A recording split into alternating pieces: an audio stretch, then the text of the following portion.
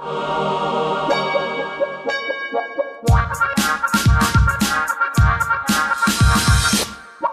Sniffer. Bringing back the old school. Nora Louise. Cathi. I have got an amazing story. At This least is an very amazing interesting. technology. It's called Microsoft Surface, and maybe you would like to tell our loyal listeners a little bit more about it. Yeah, it's a thing that they've had for a little while, which is basically like a tabletop display, like a small, sort of a desk size, large desk, I guess. And it's a sort of interface for doing gestural computing. So the idea is that it's a perfect place for shared viewing and shared interacting with computers and so forth. People have been building stuff to work on it, and that's one of the things that you're going to tell us about. Yeah, it was something that I saw courtesy of our friends at PSFK, and it's this really neat design company called nSquared out of Australia. Imagine you're a designer. So you get a call and somebody wants the door handles and the light fixtures changed in their master suite. So what you do now is you get your cell phone, you put it on the smart table, and what the phone does is it communicates to the table, and it brings up all of the blueprints about that house. And it's cool. And then, okay, this is when it gets a little bit confusing, but then you need to take your tablet. And your tablet has even more information on this project. And your tablet and the table talk. Are you with me? I am with Do you you. think our listeners are with me? Is anybody confused yet? They can go to the video, look at the video. It is a little easier to watch it than it is to describe it. I think you're doing an excellent job. Yeah. So. But then your tablet talks to this monitor on the wall, and it literally walks you as a human through the space where you can literally like click on the door handle that wants to be changed, and it brings up all these other handles that you can get from all these other suppliers on the web, and you can actually try it out in real space, what looks like real space, until you and the client come to an agreement, and then you can just email it what you want to have done right straight through to the manufacturer. Because then you can look at it and you can see, oh no, like that really clashes with the window treatment that we have on the opposite wall or whatever like that. Yeah. I think it's cumbersome right now. I don't really understand why you have to have the tablet, but The thing that I sort of feel about this whole interlocking of these things is it's part of like what we've seen, and you've even talked about this before with the ye olde Pico projector, right? It's this idea of like being able to go Pico to the projecting. I never heard that. I hate that Pico thing. Do you know how much time I spent trying to pitch a story on that to the CBC? You guys Oh. stupid Pico. Anyway, it's that Kill the Pico.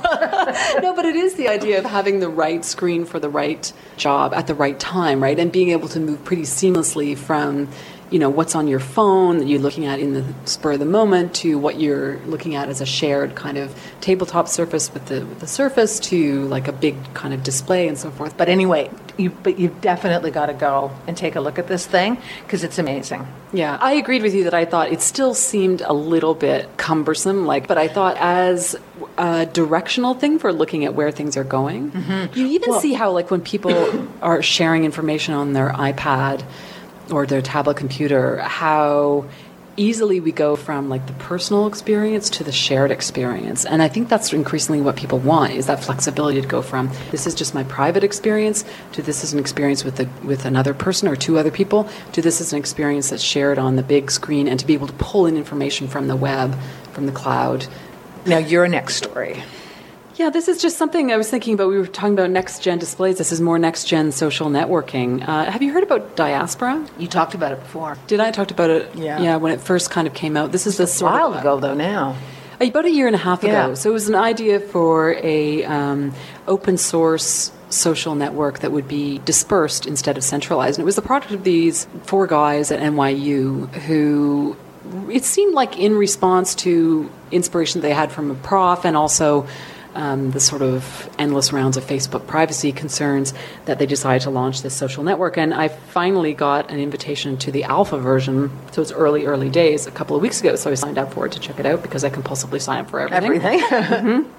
And so the core idea here is, how do you make something where, you know, it's decentralized so that people own their own stuff, you can pick up your marbles and go home anytime you want, and sharing and privacy is very transparent. And so what they've done, the original idea was that, they'd build the software, but it could live, because it's open source, it could live on the servers of whoever wanted to run one of these iterations of Diaspora. But as things have developed, basically you can join at joindiaspora.com, and they have a few other people already who are running their own. And so the idea would be that I could join diaspora.cathibond.com if you're running one of these things on your server, or they suggest universities, or what I thought was pretty interesting, and Dan and I were talking about this the other day, is what if businesses started to do this? So if you had diaspora.cbc.ca, would it be more like an intranet kind of an idea? Well, I think not totally, because it wouldn't be so proprietary, right? Like, this is the reason I was thinking about this, that if you look at something like the CBC, or it could be any company, as people start to say, oh, go to our Facebook page, follow us on Twitter, and so on, you start to see that people are having all these conversations, all this dynamic interchange, but it's all happening at Facebook and Twitter and whatever else. It's not happening within your community. Well, wouldn't it be cool if you could have something like, let's, for the sake of argument, say diaspora.cbc.com, where there's a sense in which it's living within your CBC world, but everybody can take their own information away whenever they want. And if I'm on the CBC world, I can talk to everybody else within Diaspora. I'm not only connected to this one proprietary community. I can talk to people at joindiaspora.com. I can talk to people at diaspora.cathibond.com and so forth, right? I don't know why you have such an issue with Facebook. You hate it. Maybe hate is a strong word. It is a strong word. It's the core of what it is that I don't like the interface. I don't like the way you have to friend people who friend you. Whereas Diaspora is actually, from a user experience point of view, is very similar to Google Plus in the sense that you put people in, they call them aspects, in the same way that Google Plus has circles. You can use your real name. You don't have to use your real name, which Google Plus forces people to use their real name. Too much controversy. So there are things about Diaspora that I really like, but what I wondered was, I know you're new to Google Plus, like, does anybody have an appetite for yet another social network to join? For me, I do like Facebook, and I use it and I think that I'm probably more of an example of a regular Facebook user than you are.